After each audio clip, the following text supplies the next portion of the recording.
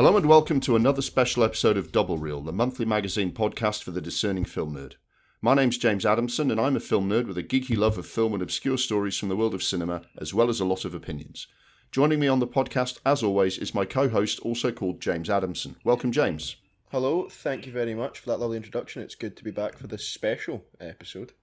Now, our special episodes are like buses. You wait ages and then two come along at once. We hope you enjoyed our recent special interview with Mitch from Primetime Mitch, and our most recent regular episode, number 41, which is still in flight.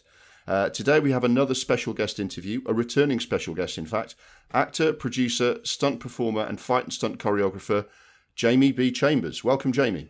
Hey, James and James, how are we doing? Very good. Good to have you on board again. Likewise, I love the podcast and I love being on. Very good. So it was almost exactly a year ago. Rescheduled it because it was your birthday on Tuesday. Happy birthday for Tuesday, Jamie. Yeah, thanks a lot. I'm another step closer to 40, so I appreciate the reminder of that. I've got 40 fading in my rearview mirror. But yeah, so it was almost exactly a year ago that you were on for a previous project that you were talking about, which was Morris Men. And at the time, Morris Men was about to have a premiere, and then they were looking to get it out on video on demand.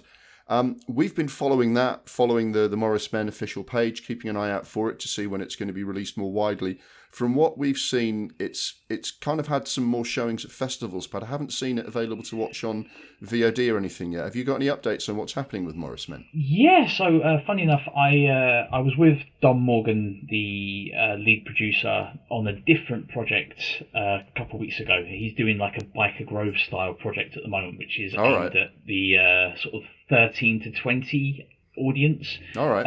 So I'm on that, and this time I'm not playing a very positive character, but I'll get back to that. In terms of Morris Men, it's going through a little bit of production hell right now. There's a lot of post-production. So the premiere worked, and the premiere was great, and it was fantastic to get everyone together and sort of see a final piece. But in terms of the overall story and the final product, I think the producers are deciding to change the narrative somewhat so that it reaches a wider audience and tells a more succinct story. So it's quite a funny one that it has a premiere and then it goes back into production. So yeah, well, it's funny how things go. I mean, we mentioned on the last episode we did with you, Jamie, that James and I write scripts, and you know, more as a hobby than anything. We haven't got Hollywood beating down our door just yet, but we put things up for review and everything, and we recently did a script together which we put up on the Blacklist, that site they host it in America. And the only reason I did that was we'd done several drafts and gone back and forth, but it really was just a first draft or an early draft.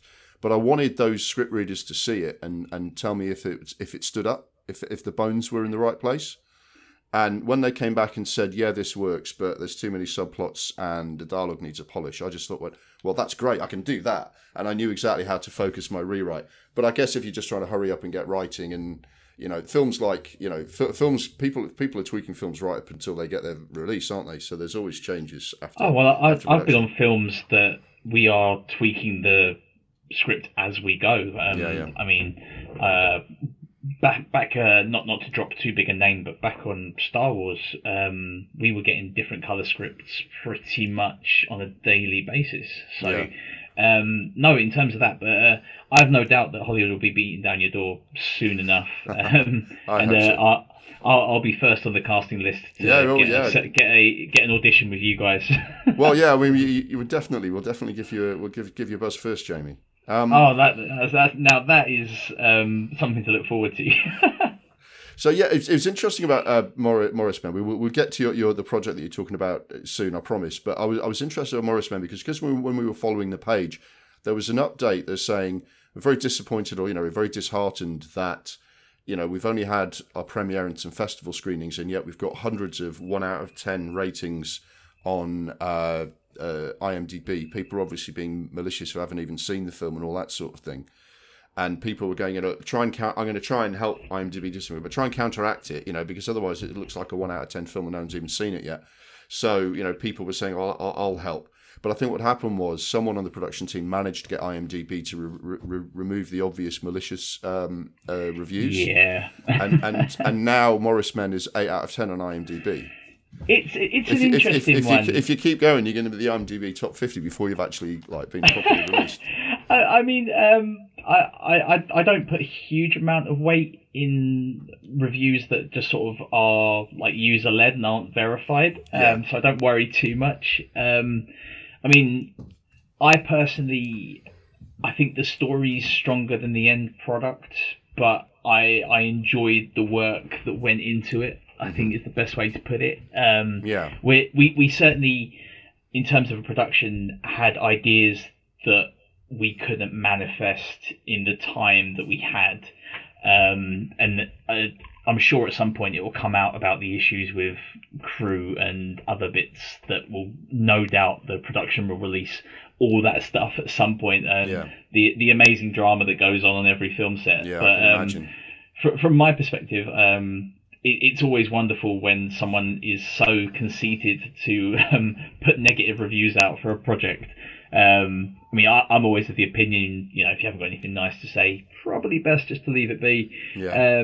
No, I enjoyed Morris Men. It was a fun little project. But for me personally, it's allowed me to work with Don Morgan, who is doing some great stuff. And in doing so, I've got to choreograph a lot of fight sequences, a lot of action stuff, work with some great people, and then now it's something that I can go, yeah, that was a great thing to work on. Let's do the next one. Yeah, very good. And speaking of next one, I know you're very busy, and I'm sure you've done actually a couple since Morris Men. But the film that you're here to talk about today was recently released for video on demand viewing on Amazon and some other electronic platforms. It's called I Am Rage. Tell us about that, Jamie, and your involvement in it. I was really lucky on this one. So I was meant to be doing utility stunts on I Am Rage, and it was one of those where can you come up to Scotland and basically just jump in when someone doesn't want to take a bump, long and short of it. And then a week before production, they went, "Oh, we didn't realise that you're an actor." I was like, okay, that's a backhanded compliment. I'll take it. Essentially they went, we'd like to give you the father role in this. And I already knew that great actors, Luke Aquilina and Derek Gibson, are already cast in this. And I was like, they're both pretty much the same age as me. In fact, I'm pretty sure Derek's older than me. Yeah. And they went, no, it's fine. We'll talk you through the full story of it. I don't know if you guys know. There's like a real world conspiracy about like adrenochrome blood. And like that Paul Rudd is like a adrenochrome blood user. Yeah, that's why he looks so young and all that sort of thing. Yeah. I think he looks younger now than when he first started out, to be honest. That's true, yeah. He's in Only Murders in the Building season 3, and that is actually a subplot, is why does he look so young? There you go. I mean, for my money, there's probably something going on there. Yeah. So yeah, I sort of lucked out, and I was meant to be playing it Scottish originally, and then so I got to work on like a thick Glaswegian accent, and then a couple of days before they went, oh, actually we're going to go with American. Can you do Texan? I was like, yeah, sure, no worries. And then they went, oh, actually, we're going to put it in the middle. Can you do like a Manc accent? So my tongue... Your dialect coach is having a nervous breakdown at this point. Oh, massively. And my tongue's having a hernia as well at the same time. So, no, I rock up and then they went, oh, actually, we're going to go with a Midwest American accent. I was like, all right, awesome. So I get there and... The cast is amazing. You got Hannah Bang-Benz, who is playing Erin, and she's an awesome leading lady in this. Martial artist, fantastic actor, and did all her own stunts as well, which is really amazing. And then I got to work quite closely with Luke Aquilina, Derek Nelson, and Marta Svetek. Now, Marta is sort of well known for like Five Nights at Freddy's and stuff like that. I did put my foot in it with Marta, like sort of first day we went, oh, the new Friday Night at Freddy, I wasn't a fan. And she went, yeah, I voiced like 3 characters in that. And I was like, well, it was quite good that her character's not supposed to like you very much in the film. Yeah, it's easy to be convincing. Oh, I made that very palpable very quickly. So, so when the time between you actually settling on an accent that they wanted you to do and starting to film can't have been very long. Then are we talking just a About couple of 3 days? Or days. something? Wow. Wow, you really got to roll with the punches, haven't you? And we were quite lucky because we had literally rolled with the punches in that sense. Like we had Chris Torres, who came over from the US, and he's a fantastic stunt coordinator, and so that was great. And David Keith, the director, he had a very sort of like succinct, to the point vision of what he wanted to do. So that really did help, because it was like, right, we can just fall into this and like sort of get on with it. And for the most part, we were filming quite chronologically, not for the whole time, but for quite a lot of it. So that helped a lot in terms of a really sort of fun film, and then working with fun people at the same time. And when I watched the end product, I was like, oh my god, this is actually really, really good. And for a wrong turn style horror film, like, that doesn't normally happen. You sort of go, that's okay. But John Schweigart, the cinematographer, has absolutely nailed it. And I was actually just so impressed. And I know it sort of sounds like I'm obliged to say that, but genuinely, I quite enjoyed it. Yeah, I mean, sort of. We've got sort of Scottish heritage, so I did sort of spot some of the Scottish locations, and you can clearly see some British number plates, but it was kind of not set in the film, said in any sort of specific way exactly where you are, but there's quite a few like American characters in there. Was that just intended to make it? And again, they've abandoned Texan and they've abandoned sort of certain regional accents. Was that just to make it a little bit more kind of universal in its kind of who I it think play so. to? I think it made it sort of pan-Atlantic in that sense. It certainly makes it more accessible. It's definitely with sort of VOD as well, and having a half British, half American crew, that helped. And the funny thing about shooting in Scotland is the fact that we had 4 seasons every day without fail. Like, shooting outside and it's snowing 1 minute, and then it's lovely sunshine, and then it frosts over. That is one hell of an experience when you're shooting in Scotland. Yeah, I mean, Nico Foster, who plays Wilson the Hunter in the film, he is in a nothing but a sleeveless sort of waistcoat, like hunting waistcoat, for large parts of the film. He must have been uncomfortable. That was a creative choice that I think he may have regretted very quickly. Nico's a lovely guy, and like, he'd worked out really hard for the role, and like, you could tell that he was always going to wear that vest, because like, no one puts that much effort into biceps and doesn't like sort of put them on show. I was just lucky that I got to basically wear 4 layers for the entire time I was out there. I did think, well, he is filming in Scotland. Look at how many clothes he's wearing. Yeah. So give us a bit of sort of background to like the no spoilers, but obviously the premise of the film, the sort of the setup for the film. I'll keep it spoiler free. So the idea is very much like Wrong Turn, for sort of a point of reference. We've got a family cult that trade in like adrenochrome fused blood. So they coerce or bring in young people, torture them to a point that their adrenaline is really high, and then they harvest their blood and they sell it to the highest bidder. That's sort of like the broad strokes of it. The idea with this is that they mess up by bringing in Erin, who has got quite a dark past.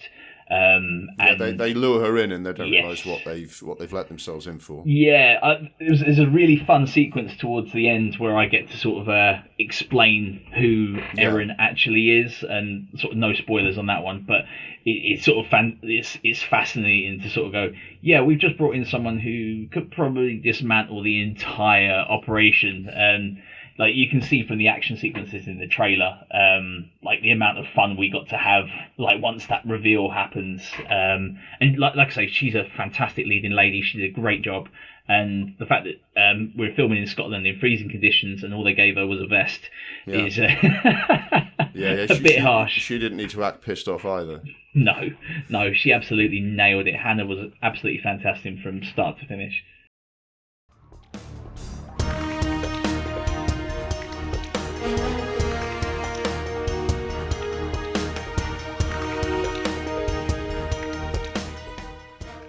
Yeah, so I watched I Am Rage sort of in preparation for the interview, Jamie, and I very much enjoyed it. the kind of the style of the film seemed to me to be there's quite a lot of action sequences, obviously sort of fight scenes, because they brought Ewan and they brought Luke is it Aquilina or Aquilina? Yeah, Aquilina. Yeah, Aquilina. Now he's a parkour guy, isn't he? So you're talking about two people. So you both act in the film, but you're the stunts. I mean, so are you? I mean, I didn't see the joint, but were you kind of being thrown off things, or having to get bump into things a little bit as a double or anything, or was it just coordinating the stunts that the other actors were doing? Both. So Chris Torres took the lead in terms of the choreography, and me and Luke were basically just sort of happy to be involved in that sense. But we pretty much all of us ended up taking our own bumps. The entire cast, basically, we got together. We sat in this little town, this little sort of manor house in Inverness, and we went, should we just do it ourselves? And we sort of made a pact there and then that we were all going to take bumps for ourselves. And it much harder for sort of Hannah and Tonya, because there was nowhere to hide any pads. There was nowhere to sort of there was no hiding from the big hits. And then you got Marta, who went in hard in terms of like her preparation and just being a fantastic performer herself. But me and Luke, we just sort of were very much the stunts dogs bodies, getting around and getting as involved as possible, like digging stunt trenches to hide some of the bigger mats for some of the bigger falls. My death at the end, no spoilers, is a full impact death with one of the actresses. So that in itself was a lot of fun to do. And Luke just is such an incredible performer, and his parkour and track skills came through a lot during like the filming process.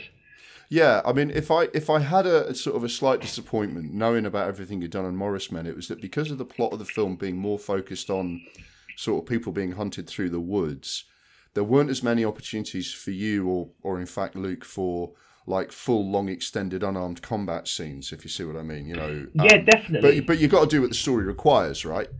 Yeah, it was quite nice because I did the special features that we would after the shooting of the film with David, and he sort of in a roundabout way sort of said, look, we're really sorry, but we just don't have anything for you to do in this. Like the character isn't that type of character, but I was sort of humbled to have just been involved in that sort of film in the first place, and to be trusted with a role that should have been given to someone in their 50s, 60s, but to play a character that is much older than looks would show. I mean, don't get me wrong, I definitely look in my 40s, but I don't look in my 60s just yet. Yeah, the way it played to me was because of the whole kind of people harvesting blood, and there's the fact that there's a photograph of the old family from like 1838 that's kind of you in like early Victorian costume. I just kind of went, yeah, he looks young. It must be because of the blood that they're all drinking. Yeah, pretty much. I mean, that mustache is terrible. But, that was a shock for me as well. We were doing a cast watch along, and then Hannah turns over. Get to see that, yeah. Yeah, we hadn't seen some of the post production, and question marks were raised about that prosthetic mustache. But it was certainly it made for a funny moment, if nothing else. Yeah, I mean, because as well as the action, it's got a strong like horror theme, like you say. You got Wrong Turn as a reference point. There's evil doings in a country house, which is it's a classic setup. When they turn up and everyone's acting a bit weird at the start, you think, oh, you guys are in so much trouble. It's that kind of movie. And I was looking at sort of initial user comments on the film, and the people who sort of loved it and the people who didn't like it were all referencing exactly the same things as to why. Because it's one of those films that's got a bit of an arched eyebrow about everything. I mean, it mentions adrenochrome levels in blood and everything, and we're drinking people's blood to become super strong. And everyone gets a chance, when they're killing someone to throw in a quip, because that's what you get in these movies. I thought it was very much in the tradition of grindhouse exploitation cinema, and even more A-list stuff like Commando, which it brought to mind a little bit, that you're kind of winking at the audience a little bit, aren't you? Everyone's here to have a good time, right? So definitely. that, Now, James, a lot of this kind of classic exploitation era is before your time, but you're a Tarantino fan, so a lot of this will be quite familiar to you. Where do you think that kind of filmmaking sits in the film world these days? Yeah, that's a good question, and I was not ready for it.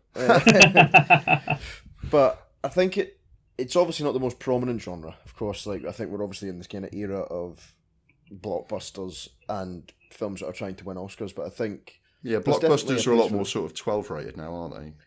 Yeah, but I think there's still like a kind of market for these kind of exploitation kind of films, and it's good to see that they're still getting made. Like you say, Tarantino makes them, but I wouldn't say when a Tarantino film comes out, the first thing that comes to mind is that it's another exploitation film. Do you know what I mean? No, I just think it means that exploitation movies are a lot more in the DNA of your big name filmmakers these days. For the same reason that James Cameron did a Piranha sequel before he started doing his big movies, and everyone from Scorsese to Ron Howard did a Roger Corman movie back in the day. And Jaws is an exploitation movie that just happens to have been made by an all-time great film director. I think. There was a time, like especially when the blockbusters of the 80s were like 15, 18 rated, where the gap was much more narrow between like that kind of cinema and now. Now it's widened out a bit and it just sits more independent film. I just, just generationally, I just, curious for what you thought of it, mate. But in this, you've got kind of three sort of big antagonists in the film, haven't you, Jamie? And Nico Foster as Wilson, the kind of hunter client. I felt like he was channeling a little bit of Bennett in Commando. That's why it kind of like it sprang to mind a little bit, because he's giving the scenery at least a bit of a nibble. It's unintentionally funny, and that actually works a lot better. Yeah, I felt that was part of the enjoyment of the film, is when your villains are kind of very colourful like that, and you're especially given the challenges that you had, like getting the crew to settle on what they wanted you to do. You're doing some nice accent work with I thought it was like a slightly arch villainous tone, which had shades of like Hugo Weaving in Matrix when he's going, Mr. Anderson. So you're doing things at a slightly different level to Nico as Wilson, and obviously Marta as the main antagonist is the full-on dangerous psycho. And I did think that you all combined quite nicely. I just wondered if there was any, did you need to kind of talk with the director and your fellow actors about, making sure you're all in the same movie kind of thing? Yeah, definitely. We wanted Marta to be front and center because in terms of those parallels, we wanted Erin and Margaret to be having those arcs that follow through from sort of Erin sort of being the hidden away and sort of like just wants a weekend away with her new boyfriend, and then you got Marta, who is the distant member of the family that is off being entrepreneurial, and I mean, obviously, don't get me wrong, is entrepreneurial in blood trade, but still, like, so there was these sort of things where they're both sort of following a very similar arc, and then sort of the reveals are quite similar at the same time. So we wanted to put that front and center, and then with Nico as Mr. Wilson, that sort of like allowed us to ham it up quite a lot and sort of go with that B-movie schlock horror style one-liners. There is a little bit of Bennett in there for sure, and I thought it was also an opportunity to sort of give a nod to those American grindhouse films as well. I think we shot the bit with Ryan as the guy that's being executed at the start. We shot like 9 different versions of what Nico says when he finally sort of finishes him off. I think we settled on that's going to need an open casket, which was, from my perspective, the only one that didn't work. But in saying that again sort of added to the value of it quite a bit. No, I mean, all of the sort of 9 out of 10 user reviews that I saw for this were citing exactly what you were trying to do as the enjoyment. I mean, this goes back to here's where everyone gets their dose of film geekdom, from me. But what's believed to be the first film, or at least Hollywood film, in which a woman kills a man with her bare hands was Faster Pussycat Kill Kill by Ross Meyer. Okay. Which was part of a huge kind of tradition of this very sort of slightly camp exploitation cinema, where you get a bit of nudity, a lot of violence, and a lot of kind of winking at the audience, and the drive-in crowd would turn up and love it for all of the things that the critics or the Academy would turn their nose up at. And I thought you gave people a really good dose of that in this movie.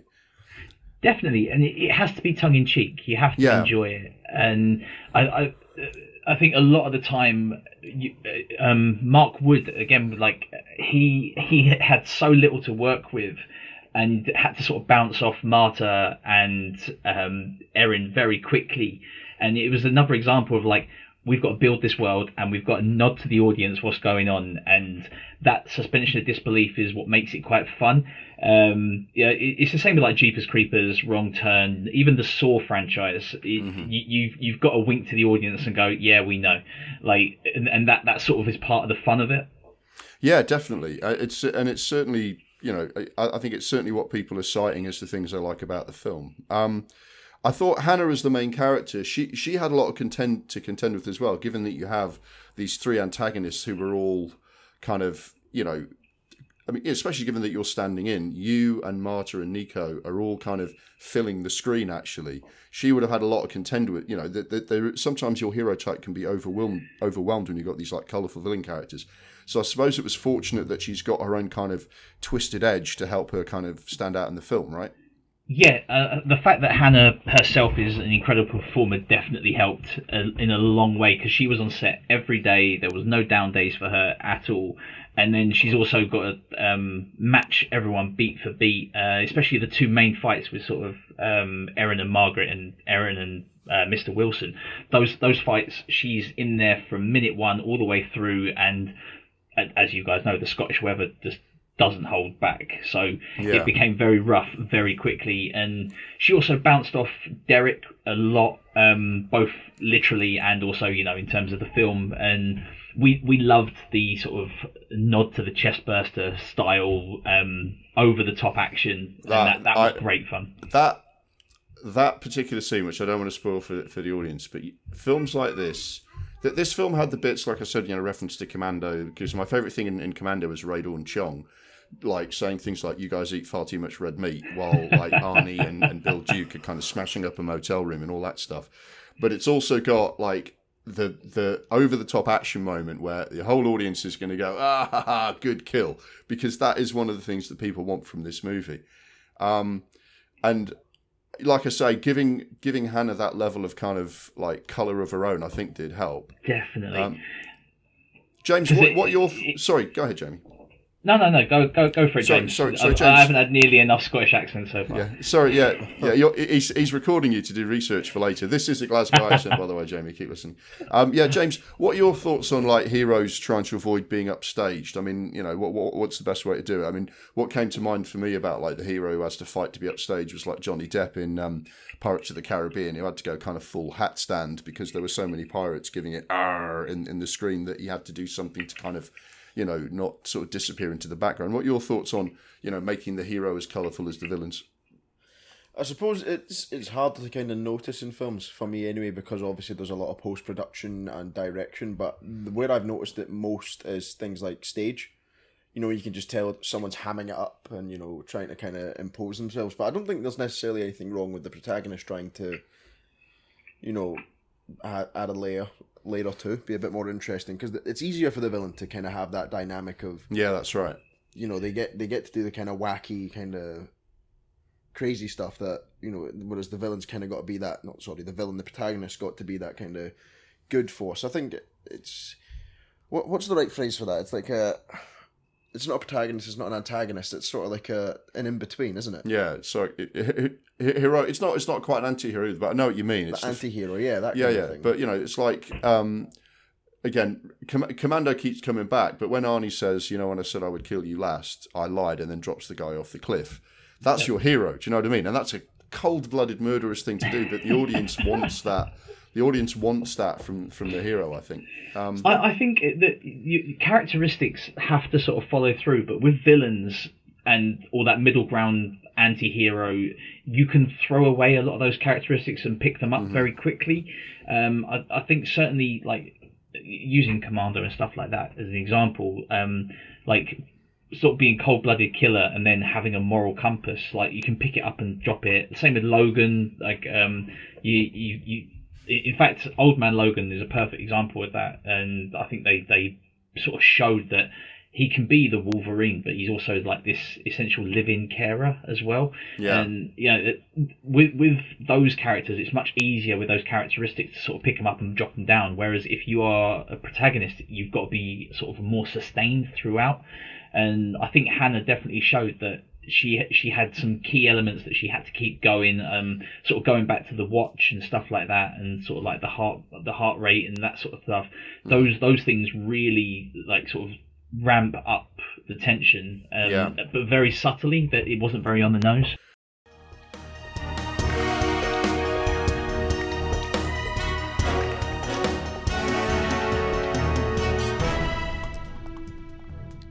I also thought, like I say, we've been talking about like how like an exploitation film that has to have its tongue in its cheek some of the time, because that's how a film that was just purely about people being incredibly nasty to each other and then brutally killing each other wouldn't, that's not fun. But you've got to find that level to make it fun. And did that really, I think you fulfilled the brief for an exploitation film with that bit. Then the final fight, I was genuinely gripped by the final fight, because it's a knockdown, drag out, pull each other through the mud, and I bet that mud was real because of where you're filming. I can attest to that. That was very, very real. After a couple of minutes, the martial arts isn't going to happen anymore. No one's going to be able to shape up for like a kick from the textbook or anything. And they're like, really kind of genuinely look like a fight to the death. And how much input? I know you're working with Chris Torres and Luke, but how much input did you get into that big fight at the end? So luckily, where we were in digs, we had like a big open space where we could sort of basically workshop all the fight sequences. Mm-hmm. So we all had sort of adequate input in terms of what we felt the final fight should look like. Marta had a very strong idea and it worked really well, and Hannah had some key elements that she wanted to show throughout, and then we sort of tried to make it work in terms of, right, what works logically, what works for camera, and then how do we escalate the fight. So between the sort of five of us, we sort of workshopped it into a point where the final fight, like you say, it's descending in quality but ascending in risk and sort of that jeopardy. You sort of hit the nail on the head, and also the fact that it was tipping it down with rain and it was freezing cold definitely didn't help on that day. Yeah, I was thinking that in situations like this, because you were brought in, predominantly for stunts in the first instance of this film, and I was thinking you must have quite a few experiences when you're on films where your responsibility is to be, making the martial arts look convincing and coordinating fights. And I know a lot of actors get trained in that sort of thing because it's just such a big, part of the job now. You're talking about like Matt Damon learning Krav Maga for the Bourne films and stuff like that. But you've obviously got to come in and kind of, take something which is your specialist subject and get performers with a range of experiences to kind of take part in these kind of scenes. It reminded me a bit of how like Scott Adkins, he gets to showcase his own fighting and acting when he's in the lead in his films, like One Shot and Ninja and stuff like that.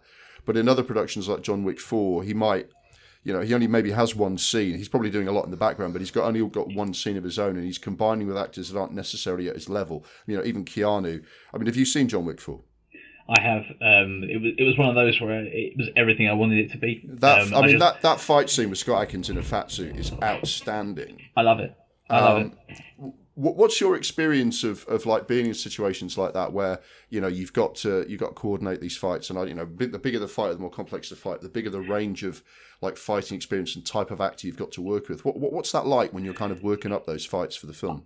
I sort of take it back to things like watching Tony Jaa and Jackie Chan and sort of even Donnie Yen, and the idea is you have to take what you're good at as the foundation first, and then you have to build from there. And what I think certainly in this project was great is that everyone brought their own skill set with them. Hannah is a legit martial artist, as is Marta. and Luke is just an all-round performer. I say just, but I mean just as in he is quite literally an all-round performer, and that was a huge part of it because everyone brought their own foundation to build from, which makes it really easy because everyone is then looking, right, well, I throw a punch this way and this is how it will work and this is how we can sort of tidy it up or sort of make it uglier for film. And those sort of things are like the building blocks for any sort of choreography when you're doing that, because it allows you to sort of lean into their specialism a little bit and then build around that. And especially with Hannah and Marta, that was the perfect combination and sort of like the perfect storm when it came to that. And like I was quite lucky in terms of I worked with Scott on one shot, and his fight with Lee, and then with Lee Charles, and then with Jess Laudan.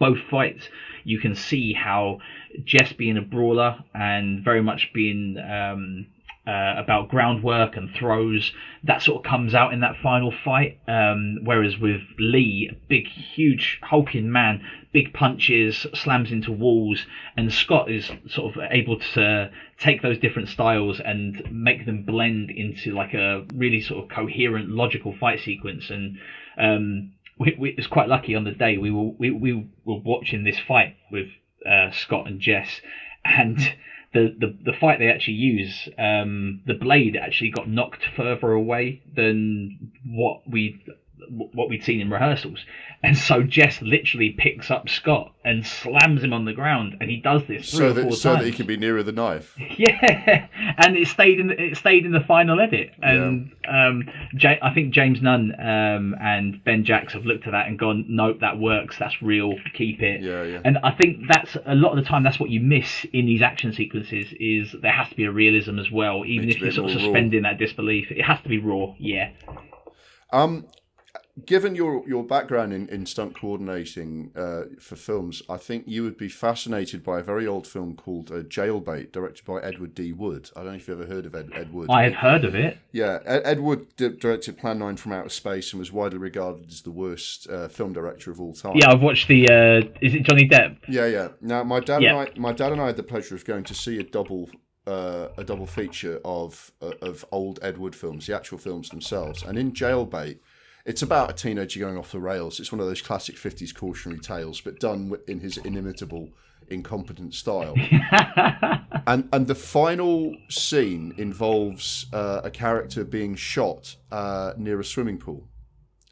Right. And it's quite obvious that the intention of the final scene is that they're supposed to get shot, clutch their abdomen, the music gets emotional and swells up, and they fall in the pool.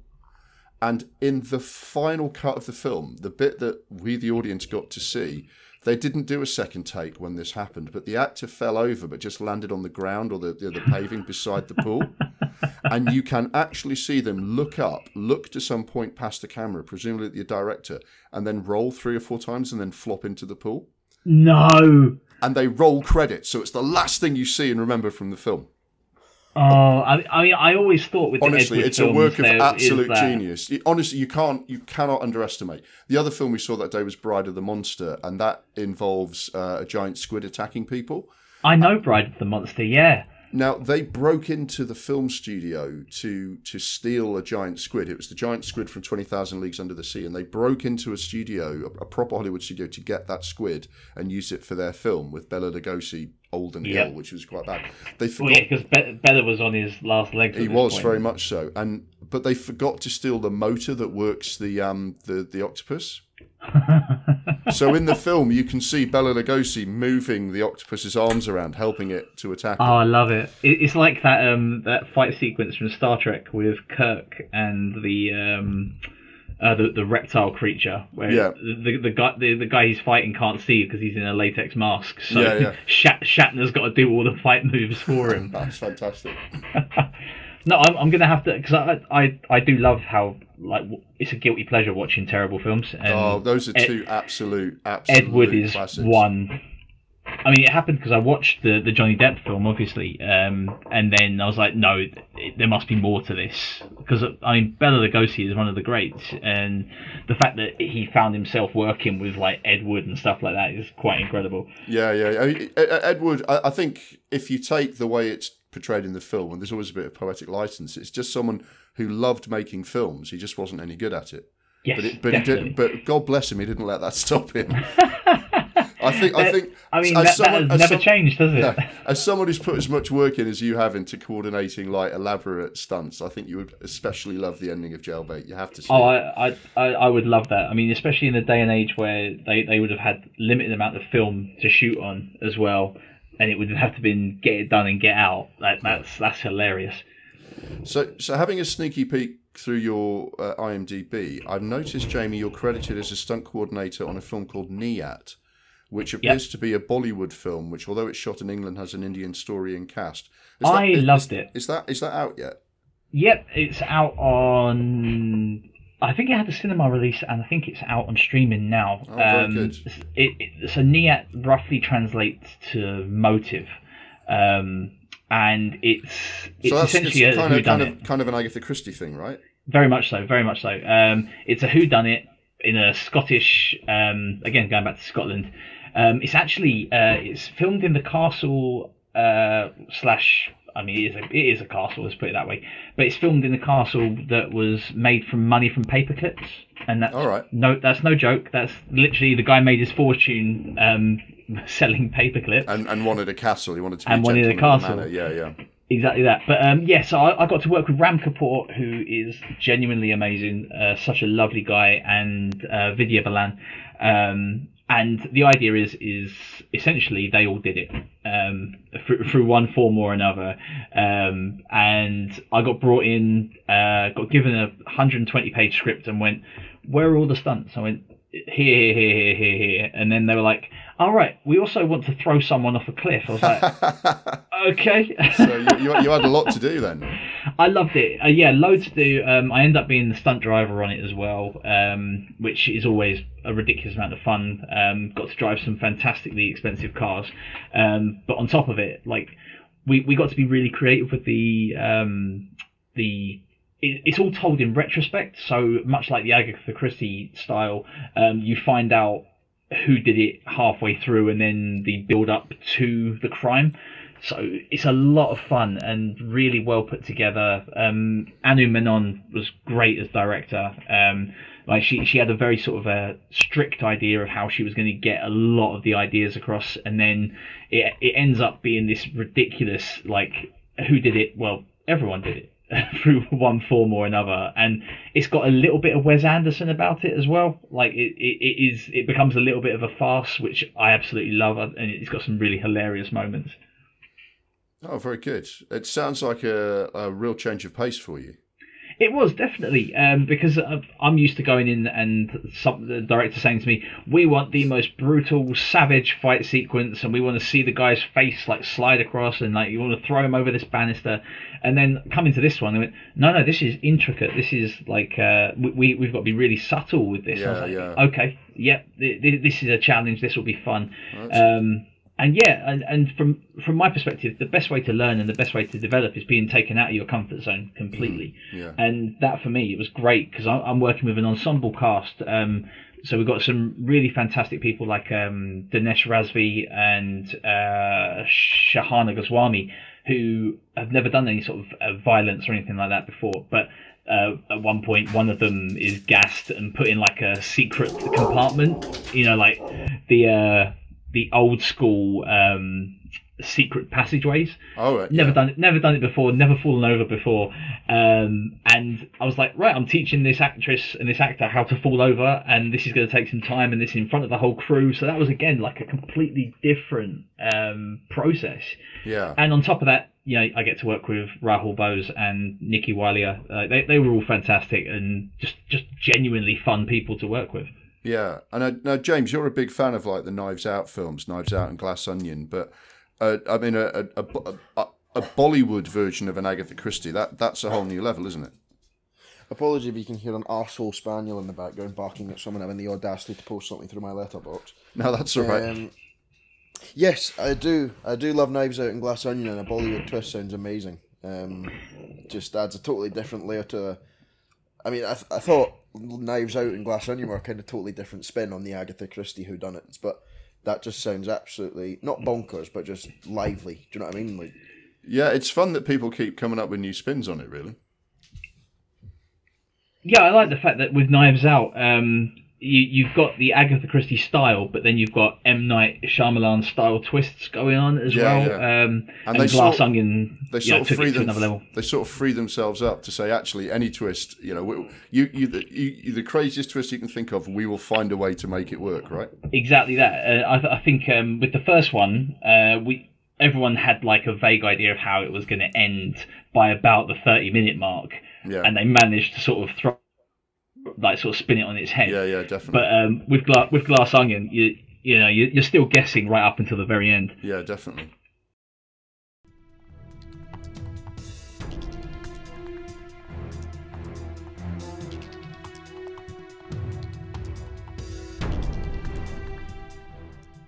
With all the things that you're talking about, Jamie, it sounds like that you're, even through COVID and various other upheavals, you've managed to keep very busy with your various acting and production credits. But how much harder has it been lately, say like the past 3 years with everything that's going on? Well, COVID was no exception for anyone in terms of making life harder. I had to broaden my horizons somewhat. I had a great motion capture company send me a mocap suit, and I did a load of motion capture stuff for them from a home studio. But then on top of that, I've been doing a lot of presenting work. I've just started presenting for On Track GP, doing their Formula One previs and their previews and their watch along shows. But for me, like, every day is a different day in terms of like being on a different film set, being on a different production, and I consider myself incredibly lucky and grateful for the fact that I'm in quite a blessed position to be working on films and working in TV like every day. This week, for example, I've just finished playing a role in a film called Unseen Scars, which is about PTSD in Army and Marine veterans and how going through their everyday lives is brutally affected by PTSD. And that was a sort of big one for me, because it's like in the age of mental health and talking about those sort of issues, that was huge to be a part of that. So I was really humbled to be involved. And then on Tuesday I was doing an advert for Walkers, and then Wednesday I was presenting up at the NEC, and then Thursday I was doing a preview for the Qatar Grand Prix. So it's been a pretty mad 6 months, really. Yeah, you just need to be. I think your versatility is helping you, isn't it? Yeah, I consider myself a jack of all trades and then a master of absolutely nothing. But it's one of those where it's not that I get bored quickly, but I do like to sort of try my hand at everything. I'm doing some performance capture for a PlayStation 5 game coming up pretty soon. It's going to be a mix of GTA and Left 4 Dead.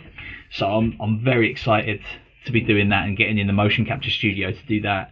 So that's going to be really exciting. Yeah, James, you're quite a big gamer, aren't you? I think you're probably a good judge of what goes into like the motion capture and other like effects for some of these big games these days. It doesn't even have to be a big game these days. That's the best thing about it. Some of the best games I've played recently didn't have a massive absurd budget or take absolutely centuries to make. It's amazing what they can do. I think the best example is the Plague games. Have you heard of them, Jamie? I know you have. Yeah, I love them. They're great. They're set in like the 1300s, and basically you are a young girl with a younger brother trying to navigate like northern France during the plague, and your brother's got this ability to kind of control rats, and it's like a puzzle game, and it's a beautiful game even though it's swarmed by rats, and it's by a really minor small studio. Because that's what is it? It's Asobo, right? Yeah.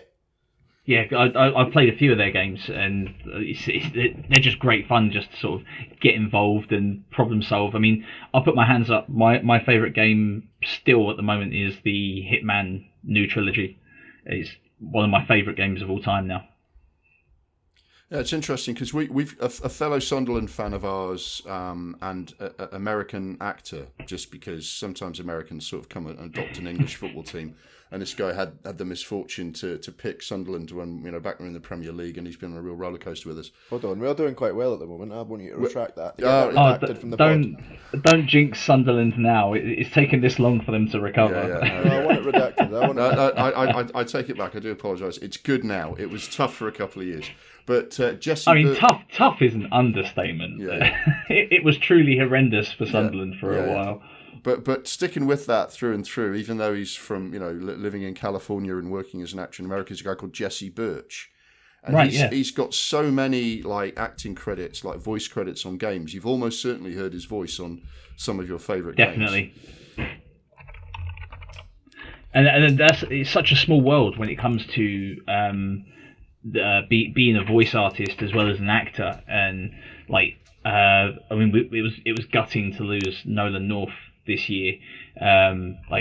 He's such an iconic voice actor, and there's no doubt that I've heard Jesse in many games that I've played. Yeah, I mean, Did Nolan North die? Yes. Wow. Yeah, really, really gutting. And Mark Hamill has also retired his Joker as well. Do you mean Kevin Conroy? Because I might be getting those confused. Yeah, Nolan North is thankfully still alive. Nolan North is still alive. Sorry, Kevin Conroy. I apologise. Yeah. Losing Kevin Conroy. It's just that's absolutely. It was savage. And Mark Hamill has obviously retired the Joker as well, or his Joker. So I mean, voice acting, they are so iconic for so many characters. It's hard if someone then is no longer with us, and those around them, it's sort of end of an era in that sense. Yeah, if you go to the credits for voice actors, they have hundreds and hundreds and hundreds of credits just because I think there's another one. His name's Fred Tatasciore. Yeah. Who has done Fred. Anything and everything. He played Samuel L. Jackson in Team America, so you've definitely heard him, Dad. Yeah. But if you go to his filmography, listen to this. Actor, 933 projects. Wow, that's just so many voice credits, right? Everything. He's in Nickelodeon stuff. He's probably been in Call of Duty. He's on Marvel things. He's in Archer. He's in everything. They just do everything. And like Jamie says, it is just a small world because these people are so reliable at doing a good job. Yeah, and they're so versatile as well. I mean, for Fred, for example, just off the top of my head, I can think of Megatron. He's also done Yosemite Sam. The ridiculous range that he can do is absolutely mad. And it's sort of for actors like me, where I do voices and I do impressions, and then you sort of look at these guys and go, yeah, not to that level. Well, speaking of Nolan North, he does one of the Call of Duty characters. He plays Edward Richtofen, who's a crazy former Nazi scientist who experiments on zombies, and then he plays Desmond Miles in the Assassin's Creed games, and that's two totally different voices, isn't it? Like I say, the versatility is incredible. Impressive. Very good. So, including video games and anything else you might be working on in the future, Jamie, what's next for you? What's coming up? I'm really excited about a few things, actually. So I've got a proof of concept coming out called Neon Ballerina, and that is Blade Runner meets Terminator. The idea being that we've got a oligarch-type character who runs this dystopian future city and oversees everything, and then we've got a time-traveling assassin that goes back to assassinate him. The idea being that he can buy anything, he can afford anything, and he pays for 3 dances with the most exclusive ballerina. It costs more money than sense. Turns out that she's an assassin, and the idea for the proof of concept is that we leave it that she's gone back in time to perform this assassination, end of. But the film is going to be that both of them travel back and forward in time to stop each other's deaths. So it's kind of like Blade Runner and Time Cop, but goes back before he's dead, and then goes back before she travels back, and so on and so on. So that, just in terms of concept, it's a high concept. It's going to be loads of fun to do that.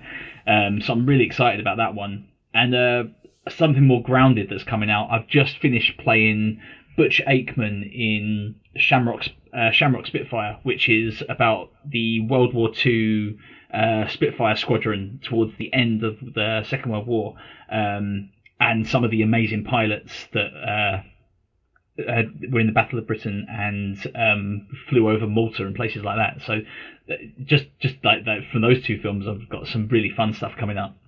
Oh, interesting. That's a pretty broad range. I mean, I saw Neon Ballerina actually on there as a short, and that explains a lot. That you film it as a short, because if someone likes the idea, you get the traction to make the full length film that they have in mind. Yeah. It's an incredibly expensive calling card. The other stuff that I'm doing, I'm going to be going out to the US to play a character called Charlie Phillips in Forsaken Past, which is going to be a prequel to another film that we're doing. And Forsaken Past is going to basically be Sons of Anarchy meets the A-Team. Very good. So a biker gang, but instead of entrenched in crime, they're the opposite, and they go around solving local problems, but as a biker gang. I don't need an American accent for that one. I'm going out as a lovable Cockney, like a man at arms, kind of like a Mad Dog Murdoch. Oh, excellent! Sense. Well, Murdoch is the part you want to play out of those four, isn't it? Oh, 100%. There's so much you can do with those sort of characters that are completely off the wall. And yes, I'm really excited about them. And obviously to get back in the volume for Dark Mean City and start playing characters for a PS5 game. Very good. And as you mentioned last time, you can't say much about it, but you are attached to a Marvel project, so we'll keep watching the skies for that, I guess. Yeah, I keep getting messages and screenshots from people saying, "Is that you?" And I'm like, I can't say anything. Like, I worked it out. There's a guy in Secret Invasion who looks a bit like you, and that's why when I saw that trailer, I went, "It's Jamie. That's the Marvel project he was talking about was bloody Secret Invasion." And then I kind of trawled through the cast and went, "Oh, it's this other guy." Yeah, exactly. He messaged me saying, "Oh yeah, he was in Secret Invasion." I went, "Oh, was he?" And then scratched that. No, he wasn't. And I went, "Thank fuck, because Secret Invasion was shite and I didn't want to talk about it." Yeah, I'm so glad you guys don't want to talk about it, because in all honesty, I'm a huge comic book nerd, and I mean, the soundproofing in my home studio is actually all the comics from October 1987. Oh, wow. I've used that. Wow. So, like, you name it, G.I. Joe, Punisher, Captain America, Watchmen, like, all of them. But Secret Invasion was one of those storylines that I genuinely love. Like, it's absolutely incredible. And to watch a company and a brand sort of misuse an entire decade-long story is just gutting to see. The warning signs were there a little bit with the Captain Marvel film, because they kind of threw away the Skrull storyline in that film. Hugely. Well, man. Yeah, I think there was so many opportunities to bring in the Fantastic Four with the whole Skrull story anyway. I mean, we've already missed. This is massive geek territory now, but like we've missed the No More Mutants idea, which could have unified. Now that Disney just goes and buys every studio, like they don't have to worry about buying content back. We missed No More Mutants. We've missed Secret Invasion. Secret Wars is going to be done badly. There's so many things where even Love and Thunder, like we've got to a point now where we're disappointing. Yeah, we're condensing 10 years of storyline into 2.5 hours. Yeah, it's a shame, isn't it? Yeah, definitely. And it's also another example of Marvel taking a villain that could last 3 or 4 films and getting rid of them almost immediately. Yeah. Well, hopefully they've learned their lesson by the time the project you're working on. Well, either that or they sell Marvel off to someone else. who knows? I that would be interesting. That would be big news. Well, yeah, I did see a wicked rumor going around that Apple are in the market to buy Marvel. Well, that would be interesting. Yeah, wow. But that's an expensive transaction. It is. I think Disney are treating a lot of their assets kind of like chickens ready for like a Sunday roast. Or turkeys for Christmas. Like they are plumping them up as much as possible. You've only got to look at Star Wars and sort of go, right, we're gonna become a content farm for as many projects as possible, and then we're just gonna sell it on. And make back several billion of what they've spent. I was thinking 10 billion. Just think of the cash cow that Marvel is. Like, yeah. If they reboot it the way the rumours are going at the moment, then I can definitely see them sort of making that as like a high-end asset acquisition. Yeah. But that's going to be a thing where you're going to have to rewrite or reboot a lot of stuff to make that work. Yeah, and they have to sort of unify the different properties that got sold off to different studios back in the day. I mean, I think they're only missing a couple now, aren't they? Is it Sony? It must be. It's just Sony now, isn't it? Spider-Man is still at Sony. Yeah, well, Spider-Man is. It sounds like a broken family. Spider-Man is like dual ownership, but none of Spider-Man's villains are. Yeah, that's why Venom's a completely separate thing, right? Yeah, exactly that. Venom, Vulture, those sort of like iconic characters. They still can't use them. Crazy. Correct me if I'm wrong, but wasn't Venom in the Tom Hardy was in the end sequence, wasn't he? Yeah. Have you seen the newest Spider-Man, Dad? Yes. No Way Home. Yeah. He's in a cutscene at the end, isn't he? But Venom technically isn't. It's only Eddie Brock. That's how they got around it. Yeah. So weird. It's a weird thing where I'm sure Disney at some point will just go, we'll just buy Sony and just like, but you've only got to look at 21st Century Fox and sort of the subsidiaries that have been sort of encompassed into Disney now and go, well, this is purely to cash cow and purely to content farm. Yeah, and to fill out what they can offer on Disney Plus, right? Well, hugely, and especially with the writers' strike and the SAG strike sort of dragging on, it's been a case of, well, they're going to back catalogue as much as they can because there's going to be, in 6 months' time, a massive content lack. Yeah, they're digging themselves in for the long haul, aren't they?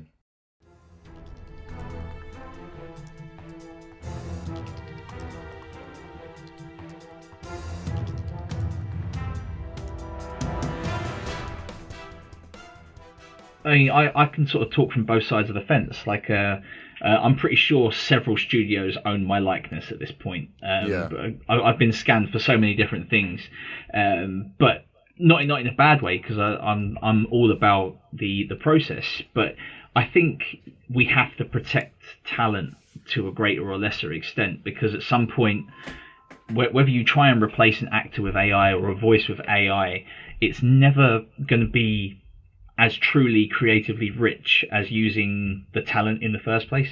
Yeah. Well, that's why you got the biggest problem with the writer's strike. I mean, the problem with the actor's strike is they don't want to pay anybody for their likeness or give the actor any creative input into the use of their likeness. And it's like, well, they don't seem to understand that it's the human beings with the ideas that make things happen. But with the writer's strike, the biggest danger to writers is that the studios would be quite happy to just have an AI churning out copies of films that have been done before. 100%. You've only got to look at ChatGPT Pro or Claude AI, and you can say, write me a script in this style, and you can feed it 3 different scripts, and then it will go, now rewrite Total Recall, or give me Starship Troopers for a 21st century audience, and it will do it. And a couple of Netflix originals look like that's exactly how they wrote the film.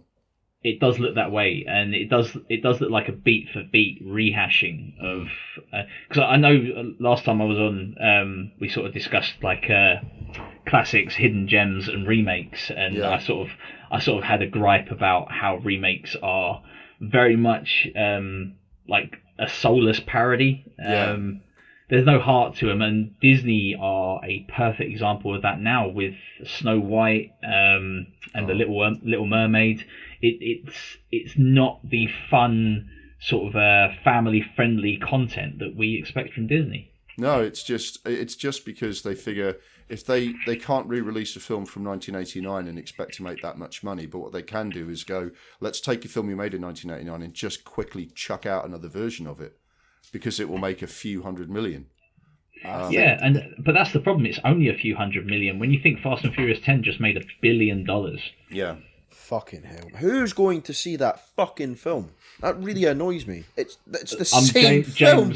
James, I will say this right now. It was me at least twice. It's my guilty pleasure. I love the Fast and Furious franchise with a passion. Family. Oh yeah, well, exactly that, because it is a absolutely mindless exploration into action films for 2.5 hours. I think, to kind of go back to the Disney point, I think Disney's coming to an end, and I'll tell you why. My missus proved this to me. She was so excited for that Little Mermaid film, and I went, it's going to be shit. Don't watch it. It's going to be bad. I said that, it's going to be shit. She went, no, I love the Little Mermaid. And I went, the original one wasn't that great, and this one's going to be shit. She went, no, 4 minutes she lasted, guys. And she turned it off. She was like, yeah, it was shit. And exactly that, because the nostalgia element will not last. And it doesn't look right. You can see from the trailer that it doesn't look right. The way they photographed it is not like also, what the hell did they do to Flounder? Oh, God knows. Some of the characters, they become like a... Have you seen that AI horror filter? No. Like it makes a 20-second horror video out of a picture, and it just looks like someone's just gone down the well of like horror versions of Sebastian and Flounder and just gone, yep, that's nice. Perfect, let's go with that. It doesn't look nice. To kind of carry on, have you guys seen Elemental? I haven't yet. Yes, I have, yeah. What did you think of it? I thoroughly enjoyed it, actually. You really enjoyed it? Because we love Pixar, my partner and I love Pixar, and we thought, let's put this on, and we just didn't get on with it. I think I'm not gonna say it's a Pixar great by any stretch, but in the same vein as is it Going Red and Inside Out, I didn't have a problem with it. I think the problem Disney's got, like you were saying, Jamie, is that their films still cost as much to make as they used to, but they're not taking as much at the box office as they used to. Definitely.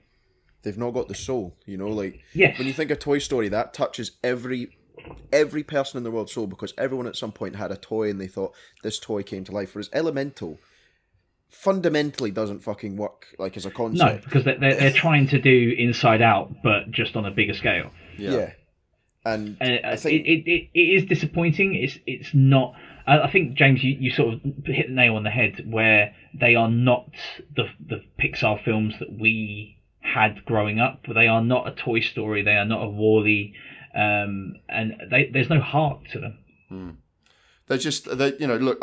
We did a big conversation about the golden age of animation, Jamie, where James and I basically went from, you can either pick like the early 90s or the mid 90s when Pixar arrives and say that was the start of a new golden age of animation. And we basically argued that golden age of animation is now over and nothing lasts forever. And that it could just be as simple as that. It's like there was a great golden era of disaster movies. There was a great golden era of biblical epics and so on.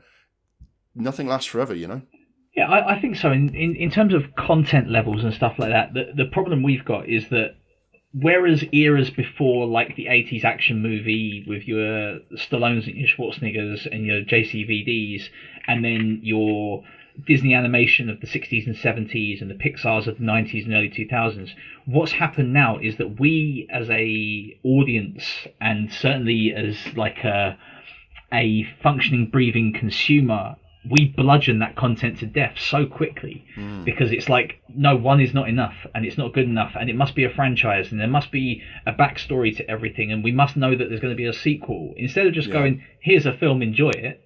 Because no one went, oh, Toy Story 1, I definitely need 4 more of these. It was just a good standalone film, and instead we're sort of at a point where you can see the producers like sort of deers in the headlights going, oh, how do we make this into 3 films? Yeah. I mean, Tolkien's a perfect example of that. The Hobbit films did not need to be 3 films, for example. No, when you look at how much they left out of the first book, the Lord of the Rings books, and then they stretch out every footnote and every kind of like a diagram that Tolkien stuck in the Hobbit gets made into part of the film because they just wanted to stretch it out to 3, right? Yeah, and that's the hilarity of it, is that the Tolkien estate now have sort of signed over everything except the core story to Amazon now, or Apple, whichever one has been signed off to which. But it's that sad state of affairs where they're going to pick the remaining bits of flesh off a carcass that has been very much finished with for about 5-6 years now. Yeah. I don't think I've said this on the pod before, but did you guys know that it takes longer to watch the Hobbit films than it does to read the Hobbit book? You haven't said it, but I believe that's true. I believe that 100%. And I've proved that it takes probably around 7.5 to 8 hours to watch the films. It takes about 6 to read the book. That's madness. Yeah. That's madness. And there's more in the book. It's weird. Yeah, I was going to say, especially as they missed stuff out of the book. They add in Evangeline Lilly. They add in all sorts of love storylines. Yeah, nonsense, absolutely nonsense. Yeah, Hobbit and dwarf love stories, because that is exactly what everyone wants to see. Yeah. I mean, look, you're speaking our language about remakes for sure, Jamie. We rant about them on a regular basis. I'm slightly scared, because I think we're getting to the point where we're going to get to Verhoeven's back catalogue, and we're just going to remake everything without the satire and without the pastiche. No, a 12A version of Showgirls. That will be the nadir of it all. Oh, it will be an honest to real life Starship Troopers remake that I'm worried about. Yeah, that's going to be pants. Like Starship Troopers without any of the sarcasm. Yeah, they just totally missed the point. Essentially, what you just made. And it will just essentially be a pro-fascist film. Yeah, exactly. You've completely missed the point. Yeah. The one thing you haven't touched on from the features you very kindly did for us last, Jamie, was the classics. There's the other thing that we did, and I thought it'd be a nice thing to just top off with, was you very kindly nominated a classic, which in our category is a film which is great, or everybody tells you is great, and you haven't got round to watching it. Now, yours was There Will Be Blood, and I just wondered, out of interest, since that conversation, whether you've managed to watch it yet.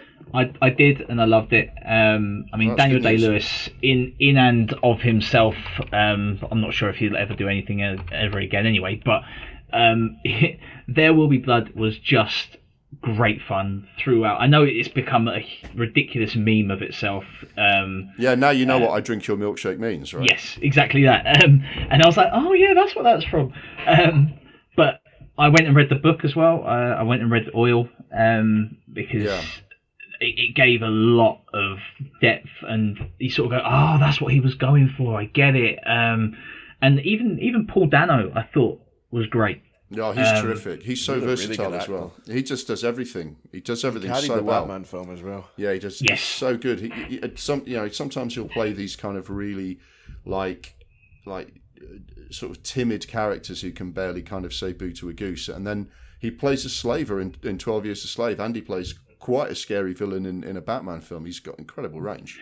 The range is ridiculous. I think James is quite right. He carried the Batman film in a big way, which was really surprising, because I thought that was as close as we got to a good Michael Keaton style Batman film for a long time. Mm. Yeah, I mean, but the Michael Keaton Batmans were quite dependent on the villains as well. You need a good villain in those movies, for the balance.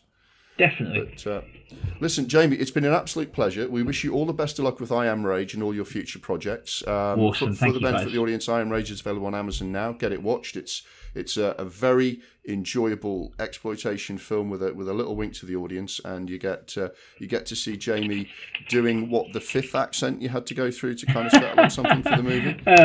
Let's call it an American Midwest. Yeah, and it's a lot of fun. I recommend you watch it. We're going to put this out fairly soon for so look out for it, Jamie. We're happy to help. I love the pod, and you guys are fantastic. And any opportunity to geek out with you guys on some other stuff, just drop me a message. Yeah, you're very welcome, Jamie, and we'll reach out to you. Thanks a lot. Cheers, mate. Awesome. Cheers, guys. Cheers. See you later, mate.